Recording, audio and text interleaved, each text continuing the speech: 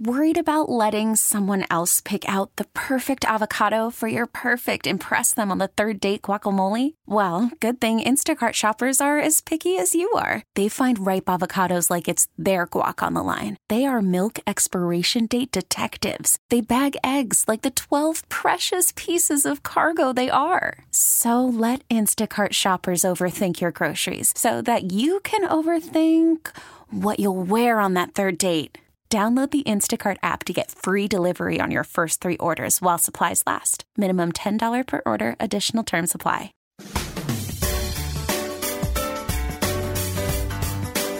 It's time to turn your garden into a smart garden on News Radio 830 WCCO. Smart Gardens, an hour of expert advice and answers to all of your lawn and gardening questions. You can call 989-9226 or text us at 81807. Now, here's Denny Long with this week's Smart Garden. Yes, welcome to another edition of our Smart Garden Show here on 830 WCCO. Had I thought ahead, we could have had the whole choir here singing Happy Birthday. Oh. But then we thought Julie has better taste than us singing. Happy birthday, Julie. Thank you. Nice to see you here on your birthday. Yeah. And you brought Sam Bauer with you. Guru of the Green, Lord of the Lawn. Yeah. I heard you've been getting a few lawn cares. Yes, a lot of lawn. I'm just going to go and get some coffee because that's going to take over. Well, we everything. mentioned it just before the 8 o'clock news that Sam would be here answering your lawn questions. Julie can handle it too, certainly, but it's nice to have your turf guru here. Yeah, absolutely. Yeah, but what is Sam's real title? What's your real title there at the U of M? I'm an extension educator. Yep, Okay. same position as Julie. I deal with lawn care and you get to see a lot of golf courses. I do see a lot of golf courses. Yeah, it's a rough life, Denny. Yeah, it really is. It's, All right, but again, it's we won't take more time with these introductions because, as Julie and Sam know, we get a lot of questions, a lot of calls, a lot of texts. But specifically, if you have a lawn question today, Sam is the guy you want to chat with. So send a text at 81807, or you can call the birthday girl at 651-989-9226. That's not sexist, is it? No, you don't care about that. Okay, good. Birthday person. Birthday person. I don't know. All right. And Doesn't bother me. All right. Doesn't bother Carl, though. That's what we worry about. No. He's shaking his head. All yeah, right. he's here today, too. Yeah, welcome. So we got a full studio here this morning. Glad to see you folks here. 651-989-9226. Text is 81807. Is it possible over time to crowd out weeds by repeated seeding in the spring and fall? That's a text that just came in. Technically, I think it would probably depend on the weed species that you have. But if I were to do that, I would do it in the fall mostly. Try to do a little aeration and then a good overseed. The most important thing would be choosing the right seed, and then applying the right management program for that seed. And that's kind of a survival of the fittest. How do you know right? if you got the right seed? In fact, a friend of mine asked me about that. I know of a certain local producer of seeds, grass seed, that I think is great. Yep. But I mean, how do you know? A lot of good resources on our website. But if you have full sun areas and you're looking for like the best possible lawn that you can have, Kentucky bluegrass is a really if good you have option. full sun. Full sun, yep, does not do well in shade. I don't recommend ryegrass very often because it just doesn't survive our winters very well here. But the fine fescues and tall fescue, really good options for low maintenance grasses, and they're shade tolerant as well. Shade tolerant too. That's good. All right, let's see. We've got call. Let's go to the phones. Linda is calling from Pine City. First up here. Good morning, Linda. Good morning. Morning. I have a question. I was in Iowa and I saw this, what I thought was a gorgeous tree. It's a weeping cherry. Will that grow in Pine City? Well, it would depend on the cultivar, and I think the best thing to do is go to your local garden center and ask them about if they have weeping cherries, and then to just look at the zone. I think Pine City's zone 3, correct? I think so. And so then I think that, just talk to your garden center. A lot of times garden centers can order in whatever it is you want. So And they would know if and it they would would know survive, for sure. yeah. There's a number of different weeping cherries. So All right. go for it. Thanks, Linda. Doug is calling from Shoreview. Doug, you're on CCO. Good morning, and two questions. First, I want to resurrect a lawn under an existing bird feeder, which the lawn has taken a real pasting. And secondly, is there anything to the thing I read about some years ago about sunflower seed hulls have a chemical that inhibits growth, grass growth?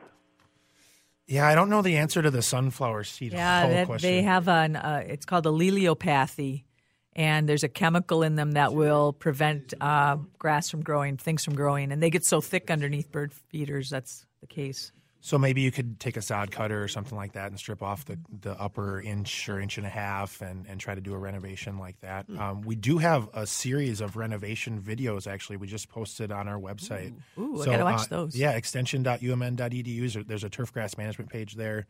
Some great videos on there on the whole conversion or renovation process. It's a great website, extension.umn.edu. We'll repeat that from time to time hour. And you can purchase sunflower seeds without hulls. So that would eliminate that problem. And they're a good snack, too. They're a little more expensive, I have to say, but you can buy those for bird feeders. Wendy in Hutchinson's next on CCO. Good morning, Wendy. Good morning. Morning. I just bought a home in Hutchinson, and there's an old garden here that I think they've had veggies and flowers in. There's a few old perennials. Anyway, it's a lot of grass and weeds, and I want to landscape that area, put down black plastic, and plant some trees, bushes, whatever. Is it safe for me to use Roundup first before the black plastic and then wait a few weeks, or what would you recommend? Well, the black plastic is, we call that solarization. That's basically, if you leave that on for long enough, that should kill everything that's underneath it. 2 weeks usually isn't long enough, maybe a month or 6 weeks. So in my opinion, I guess there'd be really no point to put Roundup on before the plastic. But yeah, you can spray Roundup, and it's Roundup does not hang around in the soil for any length of time. So you can plant things as, you can plant grass seed the day after you spray Roundup. You could plant your plants a couple days later, for example. Yeah, okay. and the black plastic, you can also, there's a good article from, I think it's from UC Davis, and it's on solarization, and it talks about using actually clear plastic too, which brings in more of the solar power. So take a look at that. You can just Google that online. It's a great article. It has to be really hot, though. That's the one thing, is you got to have it in full sun. I don't think solarization would work in a shady environment necessarily. It probably just doesn't get hot enough. Yeah, but yeah, if you do choose the Roundup, be sure you choose the original Roundup or the products with glyphosate in them. You do not want these new Roundup for Lawns products. There was a text came in earlier, said they missed it if we had an answer about keeping clematis in a container and keeping it above ground and treating it as an annual. Is that possible, I guess, is the texter's Well, you can treat any perennial plant as an annual, provided that you understand that by the end of the winter or the end of the summer, you're probably going to lose that plant if you don't plant it. So you can keep it in a container and grow it. Say if you have a trellis by your deck or something, and grow it on that. In the late fall or late summer, you could take it down if it's possible, and or cut it down, and then you could try to plant it at that point in your garden, and then dig it up the next year and repot it up. You could try doing that. So you're kind of overwintering it in the ground, but you'd want to do that in about August, and it may not. Depending on the clematis, it might be in beautiful bloom at that point. So, but all right. Let's see. Before we break, let's go to Ken, who's calling from Apple Valley. Ken, you're on CCO. Good morning. Hi. Yes. Last summer, I had summer patch on my yard. Too much watering apparently is why I got that.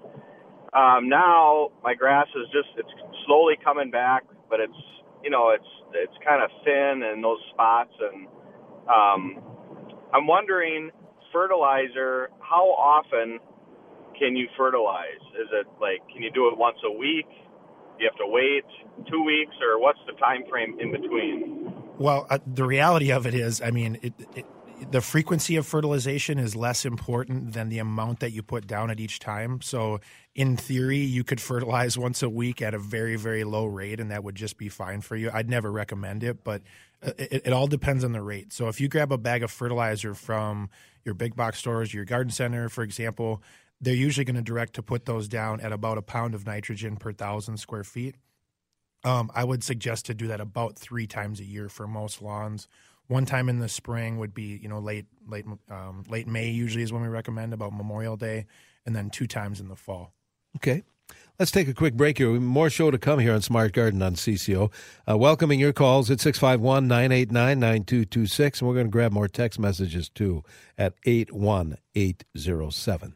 We finally reached 40 degrees in the Twin Cities, heading for a high later today. If we're lucky, near 54. By the way, By the Yard Outdoor Furniture is a proud sponsor of our Smart Garden show. By the Yard, we'll talk about that great product down near Jordan, Minnesota in just a moment. Welcome to Play It, a new podcast network featuring radio and TV personalities talking business, sports, tech, entertainment, and more. Play it at play.it. And welcome back to our Smart Garden show here on 830 WCCO, brought to us, as I said, by the Yard Patio Furniture. Sam and Julie, we have lots of callers and, as usual, lots of texters as well. Let's see who's been waiting. Denny is calling from Maple Grove with, I think, is a lawn question. Go ahead, Denny. Yeah, I've lived here for like 40 years, and I think it's due to all the rain. I got quite a bit of moss growing in my grass in my backyard, and then part of it also went off into my vegetable garden, where I ran a pH test of 6.5. I went on the computer and went after that, and they're saying to put lime down, okay, to kill the moss. Will that hurt the grass? It's a great question. So pH of 6.5 for your lawn is fantastic. I never see that in the Twin Cities here. We usually have higher pH, about 7 to 7.5. I'd say the average is right around 7.5. In your case, I don't think lime is going to do much for the moss. It's really not much of a pH thing.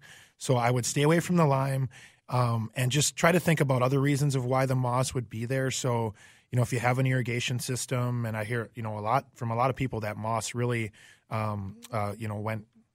went crazy last year. It really spread around quite a bit. And the reason for that was if you have an irrigation system, but you didn't adjust your irrigation practices last year, you're going to have much more moss than a typical year because last year was the wettest year on record in the Twin Cities. So my suggestion would be, after 40 years, I'm sure you have some trees on your property that have matured. So there's a shade issue there. You might have a little bit of compaction. If you have an irrigation system, there's probably too much moisture as well. So you want to aerate. The nice thing about moss is it rakes up really easy. So I usually don't recommend to apply anything to control it. And then think about using some of the shade-tolerant grass species. Okay. The other thing good is that 6.5 to 7.5 is a pretty good range for most vegetables and plants to grow. So if that's part of your vegetable garden too, I think you're in pretty good shape. I would stay away from lime. 6.5 is a dream come true. Very good. Good that's point. a good pH. If you have a question for Julie and Sam, we've got a text number is 81807. Here's a text, Sam. What can we do about crabgrass in the lawn? Should we dig it out, then reseed? The lawn is currently saturated. What's the best time to get after lawn problems? Okay, well, crabgrass is different than quackgrass. Crabgrass is an annual, so we really haven't had much crabgrass germinate yet this spring. So if you have a real crabgrass problem like from history, last year maybe, then you would put a preventer down, and you could put a crabgrass preventer down this weekend, for example. If instead of crabgrass you have quackgrass, that's a little bit more of a different animal, and quackgrass is a cool season perennial. So much more difficult to control. You're really kind of limited to spot treating the areas with Roundup and then reseeding. Here's a text before we get back to the phones. Are any of these lawn and garden products that we spray on our bushes and plants bad for birds? I think actually, I don't know about, certainly if the bird got sprayed, that would be a bad thing. But I think most of the issue lies in that if you're and we see this with bees in particular, is that by eliminating a lot of the flowering weeds, we're eliminating food sources. And so I think if you're concerned about birds, then you should be rethinking your spraying practices. And probably there's a lot of cases where by changing some of your cultural practices, the way that you garden, can eliminate a lot of these problems that people think they have to spray for. Powdery mildew, for example, is very common. You'd normally you don't do anything about it because it's mostly cosmetic. And but people get excited about it. It changes the way their plants look. But spraying it, my experience with homeowners is they are not spraying kind of people. They might spray once, but then they kind of forget about it. They get busy, and by simply spreading your plants apart further when you plant them so that they have more air circulation. That can help. More light reaches the leaves. That can help. And also the leaves can dry out after rain or watering. That can help. And then also, in some cases, peonies, for example, are notorious for powdery mildew. And simply taking the time to divide them and then spread those plants out a little bit wider so there's a little bit more space between them can help with reduce that amount of powdery mildew. So there's lots of things you can do aside from spraying. Good point. Back to the phones we go. Victoria is calling from somewhere in Wisconsin. Victoria, you're on CCO. Good morning. Good morning, and happy 25th birthday to Julie. 26. Rock She's on, 26. Victoria. 26. She was 25 yesterday. My question is in regards to wave petunia seedlings. Yes. Some of them are nice and green, and some are taking on a reddish color, and I'm wondering why that is. Have you transplanted them into? Are they in like a potting soil or a seeding, like a soilless mixture for seeding? I started them in seed soil, Okay. seed starting soil, and then I transplanted them into potting mix. Okay. I'm not sure. Sometimes when leaves are tinged with a red, it has to do with a nutrient deficiency. Like I'm sure. I'm thinking back. Phosphorus, maybe. Yeah. So I think depending on, you want to be careful with seedlings to fertilize because it might be hard on their little roots. They're just not developed very much. I would let them grow. I'd let them keep growing, and then you might want to do a really dilute, like a fertilizer, really dilute, like 1/4 of the strength, and just put a little bit on there and see if that helps. And look for something that has a phosphorus. That's the middle number on the analysis. So, but boy, really, really dilute it down. Okay. Thank you very much, Victoria. Barbara is calling from St. Paul with a question. Barbara, you're on CCO. Good morning. Good morning. Thank you for taking my call. I have a question about tulips. A friend of mine planted new tulip bulbs last fall, and he's going to wait till they bloom, but then he's going to dig them out and throw them away. And so I said, can I have them? And he said, sure. So can I plant them now, or should I preserve them somehow and plant them in the fall? Well, if he can dig them up and just immediately turn them over to you and you're ready to plant them, then I would say plant them, because it's basically you're transplanting them at that point. But if he digs them up and they sit around for a week or so and they wilt and they're not going to look. I would say get them in the ground as fast as you can. Here's a tulip text. My tulip bed has beautiful colored bulbs that have not yet opened. Do I need to be concerned about the possible cold and snow? Do I need to cover them? Tulips are pretty adaptable. They're cold season bulb, cold hardy. And I think it depending on how big the space is, if you just have a couple of clumps and you want to toss a lightweight sheet over them or something, you want to be careful not to use anything heavy because it could break them. But you can do that. But these plants, they're kind of acclimated now to, we've had this back and forth kind of weather. And the only thing I would be concerned about is if they open up nipped by frost. But you might see a little bit of damage on the tips, but nothing you're not going to kill the plants. I know I have to break here momentarily. There's a question about sugar ants. They're coming into somebody's house. They have a very clean home, they said, but they have these ants coming in with all the rain. On the website, the U of M website, does Mr. Hahn have anything about ants? Jeff Hahn is our extension entomologist. He has a terrific publication about ants. And in fact, there's a posting on our Yard and Garden news blog about ants.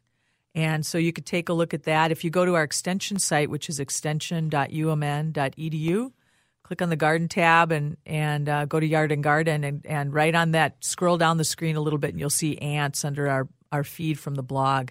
But there's also a great publication under insects too. And the website again is? extension.umn.edu. All right, we have another half hour of the show to go. Julie and Sam will be here answering your lawn and garden questions today. So give us a call, 651-989-9226, or send a text. We have many of those, too, at 81807. If you have a graduation party coming up, or maybe a summer family get-together, or maybe you're starting a garage band, whatever the case may be, and you want that beautiful epoxy finish on your floor in your garage. It really changes so much. I had Ron and his crew. This is a CCO Land company I used almost 7 years ago. Well, I called them 7 years ago, and they had it done in July of 7 years ago. And it still looks great. It's so easy to clean. And it's another room in your home, as a matter of fact. And when you think of inclement weather, and if you're having some kind of get-together, and maybe even Thanksgiving, it's just another room. And again, as far as maintenance, it's so easy. And actually, it's very reasonable. You'd be surprised at how reasonable it is. If you've always wanted that epoxy finish, I urge you to give Ron a call. He'll come to your home, give you a free quote, explain how the process works. And I'll give you a website as well. He does book up quickly. So I urge you to call. Call this weekend, 952-473-8600. Again, 952-473-8600. If you didn't get a chance to write that down, get on the web at greatgaragefloorsforyou.com. And welcome back to our Smart Garden Show, sponsored by our good friends at By the Yard Outdoor Furniture. We'll talk about that great CCO Land company coming up in just a moment. Denny Long here, Julie Weisenhorn, birthday girl, along with Sam Bauer, the turf guru, both for the U of M, and we appreciate their expertise every week helping you out, our listeners. And you guys, we've got a lot of callers, nothing that you haven't seen before, and a lot of texters. So we'll keep you busy for the next 30 minutes or so. Jerry in Plymouth, we've talked about it earlier, but Jerry, why don't you pose your question, and we'll see if we can get it answered. Thank you.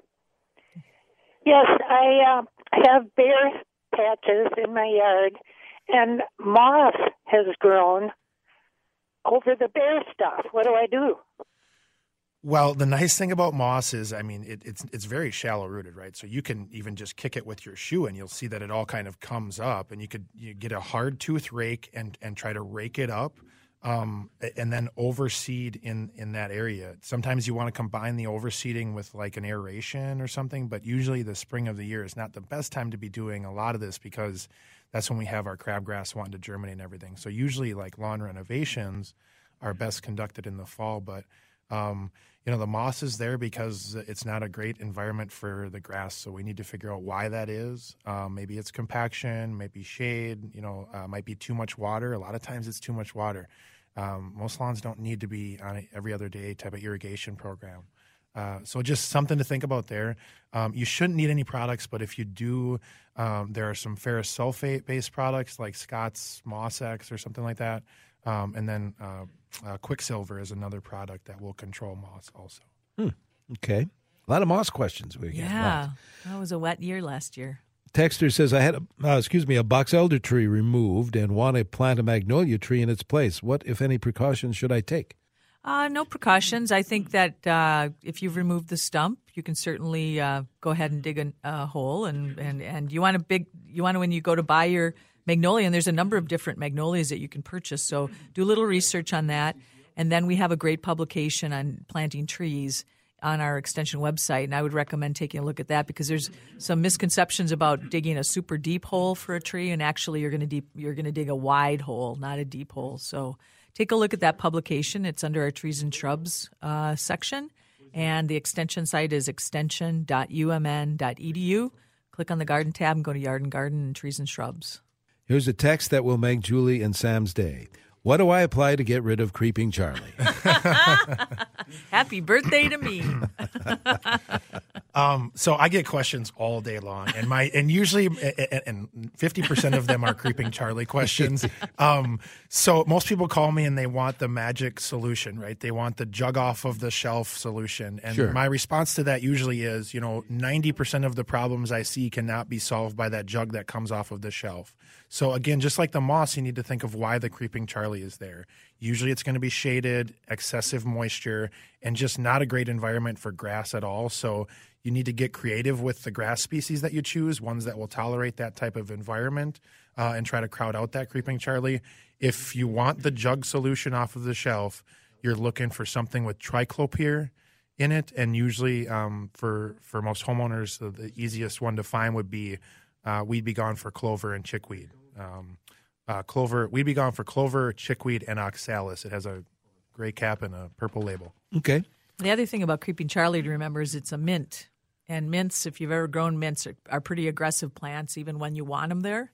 And so it spreads by rhizomes on the top, on the surface of the grass. So it might be starting in the shade, and then it creeps out into other areas of your lawn pretty rapidly. Kind of pull it out. It's kind of stringy, right? Yeah, and any little piece of root that you leave in there is going to germinate back into another plant, which is part of the reason it's so hard to get rid of. Yeah, and this triclopyr will work fairly well for it, but then your challenge is to try to get some good grass there established after that. Yep. Yeah, don't wait a month.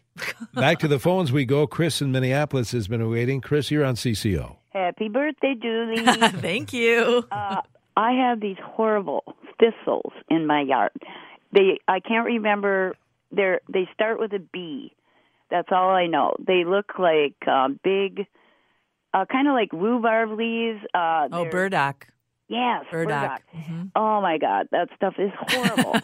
And we dug.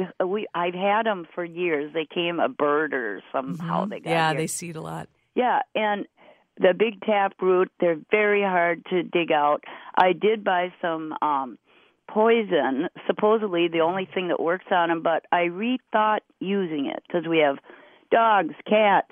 I'm worried about the bees, the birds. So what do I do? Just dig them out? Is there any organic stuff you can use to do it instead? We dug a bunch out, but we know it's going to be an ongoing battle all, summer. Yeah, and actually it is. You're exactly right. It's an ongoing battle with those plants. Burdock is a biennial, so the first year it puts a lot of energy into producing a really strong root system and then the foliage. And then the next year is when it blooms, and that's when you get those burrs that get stuck on your dog's fur, and birds carry them around, and the dog carries them around. They spread around, and that's why it reseeds so rapidly. And that taproot is difficult to get up completely, and any little piece of that root, just like with the creeping Charlie, is going to regerminate into and grow into another plant. So I think you're doing the right thing. You can try spraying it with a broadleaf herbicide like a glyphosate type product. And Sam, do you have any other options for a huge? There really aren't any organic options. I think glyphosate is your best option there. So, and that's the product that's in the Roundup product. And so be careful when you spray it because you're going to kill everything, you're going to kill anything that it touches. And what I usually have done in the past is when it's a fairly good-sized weed or a big patch is to protect the plants that are surrounding that area is to put a box or a piece of cardboard or some kind of a mechanical barrier between the plant that you want to get rid of and the plants that you want to keep, and then carefully target that weed and just follow the instructions and apply it properly. But that's going to be your best bet. Is you just got to keep on it, and digging it up is going to be your certainly one thing to do. But then if you really get frustrated or if it gets to be out of hand, you can spray. Texter says there are light green grass circles in the lawn. They're expanding in circles. Do you know what that is, Sam? I would say chances are, don't quote me on this, but I'd say more times than not, it's going to be creeping bentgrass in that situation. And creeping bentgrass can come in as a weed. The seed is really small. I mean, it's like as small as dandelion seed, so it blows around and everything. It looks fantastic on a golf putting green when it's mowed at 1/8 of an inch, but in a home lawn at 3 inches, it doesn't do so well. Usually you're going to find it in low areas that collect moisture. It seems to outcompete bluegrass where we have excessive moisture in lawns. There really aren't any selective controls for it, but if it is bentgrass, the nice thing about that is it kind of stays in its own patches. It won't be mixed throughout the lawn like quackgrass is. Okay. No, right. So you can just spot treat those individual areas and then overseed them as well. Got you. Back to the phones we go. Terry is calling from Plymouth. Good morning, Terry. Good morning. Morning. I have a pear tree that we planted a few years ago, and I noticed this spring that the rabbits had completely girdled the trunk of it.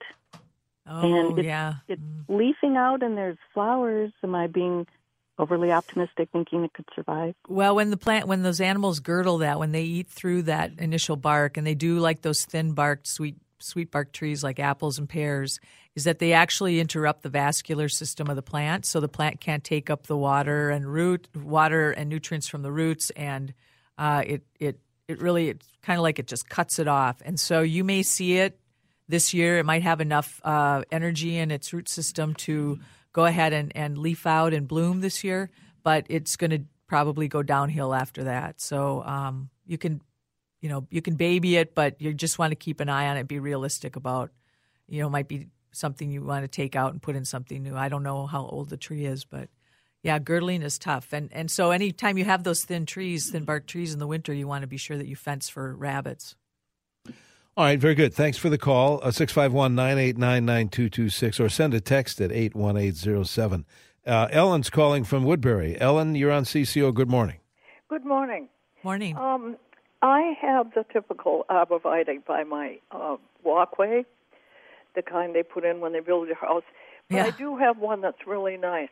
However, the grass is like a foot tall in there, and I have to go in there and pull up those branches and dig it out, and like within a week or two later, it's growing back again. How do I control that grass? Mulching it, yeah.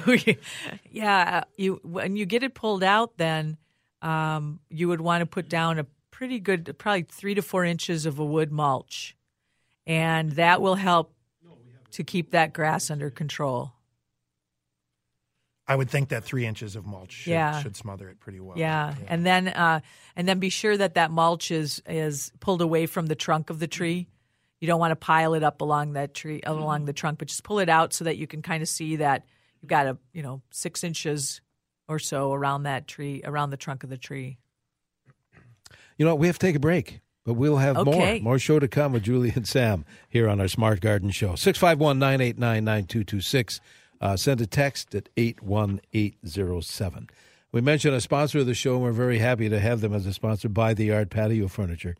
Coming up for Mother's Day, what Mom really wants for Mother's Day, as much as she likes all the cards and flowers and maybe homemade crafts, things like that. So what she really would like to do is spend some time with you. The gifts really are just the frosting on the cake. Coming up, and it doesn't start now till next week, and I want to talk about their spring planter promotion. May 1st is Monday already, so it doesn't start this weekend. It starts this coming week.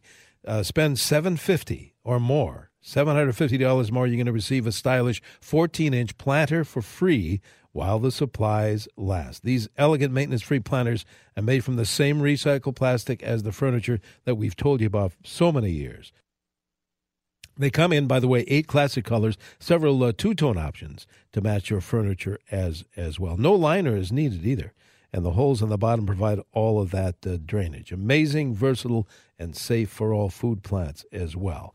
And if you're in the market for patio furniture, you need to check out By the Yard. Mom will love more furniture from By the Yard for sure.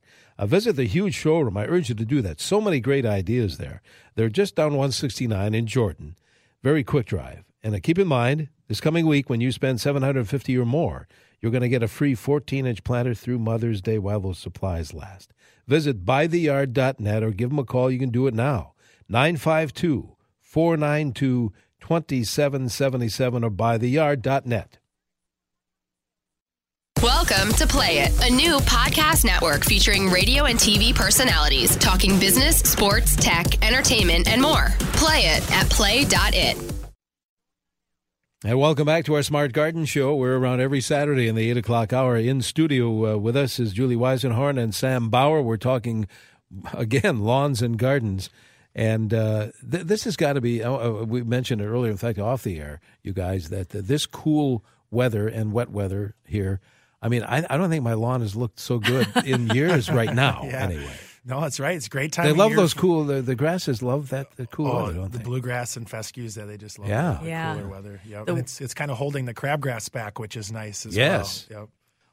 One thing to be concerned about with cool, wet weather is that you can sometimes have more bacterial disease issues, leaf spot and scab and things like that kind of so there could be a trade-off. Yeah, there's a trade-off. There's always a trade-off. Yeah. Let's see. Let's go back to the phones before we grab some more text messages. Tim is calling from Spring Lake Park. Tim, you're on CCO. Yeah, I bought a red maple tree last year from Home Depot, and I planted it, but this year it's not leafing up. How long do I let it be before I dig it up and take it back for a refund? I would take it back because I think if it hasn't, a lot of these trees have leafed out already, and if it hasn't leafed out, there's something going on. So I would take it back. Okay. Thank you. Yep, you bet. Thank you. I don't think you wanted that answer, but that's the best advice.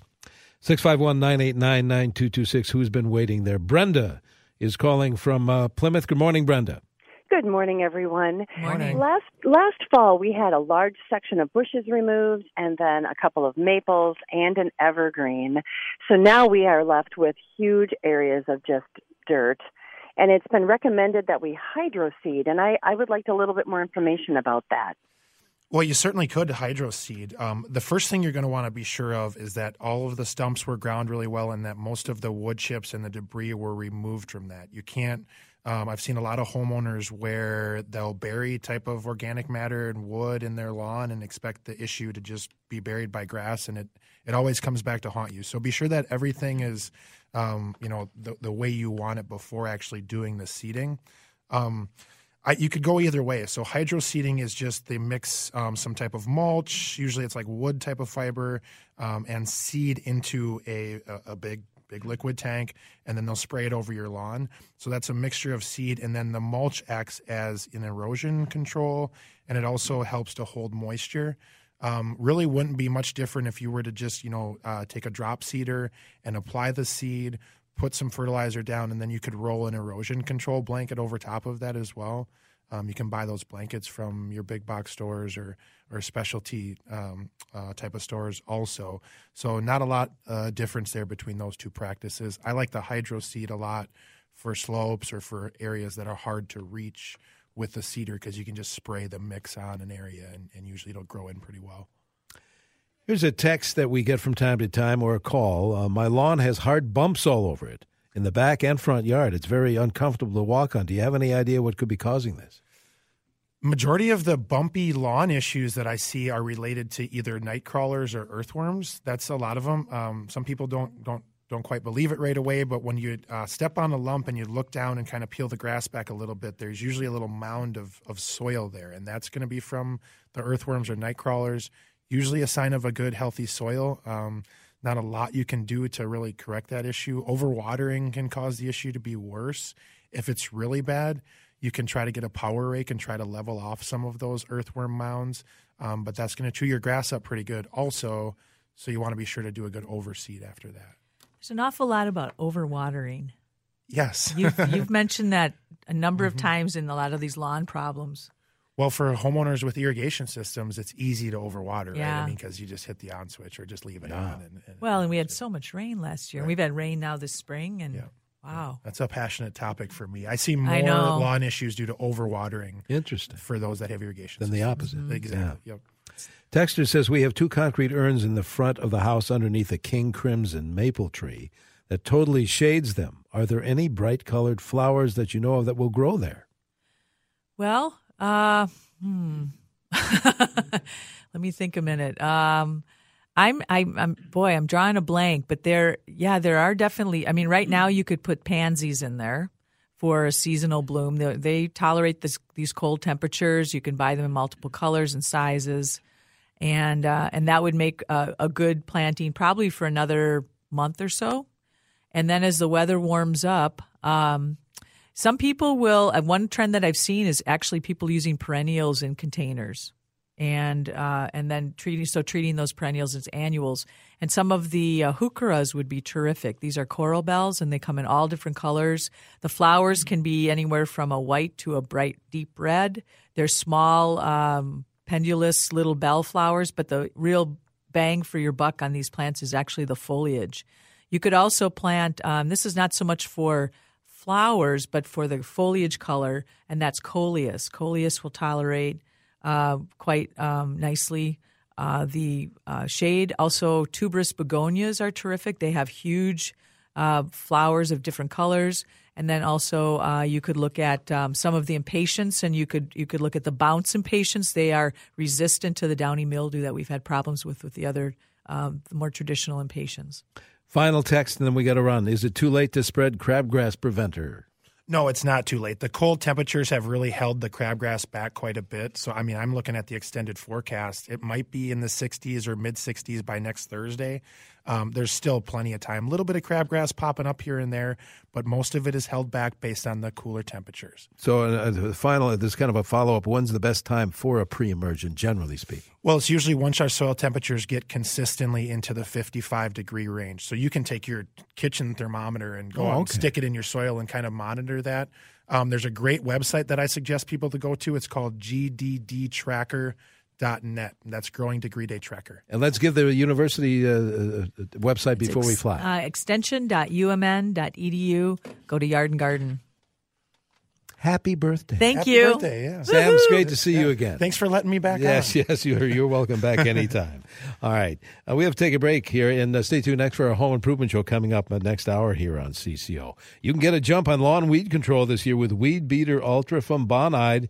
Weed Beater Ultra. That is the ultimate lawn weed control. It controls more than 200 hard-to-kill weeds right down to the roots with just one easy application. What kind of weeds? Dandelions, creeping Charlie, chickweed, clover are no match for Weed Beater Ultra. And by the way, it's safe for lawns, and you're going to see results as little as 24 hours.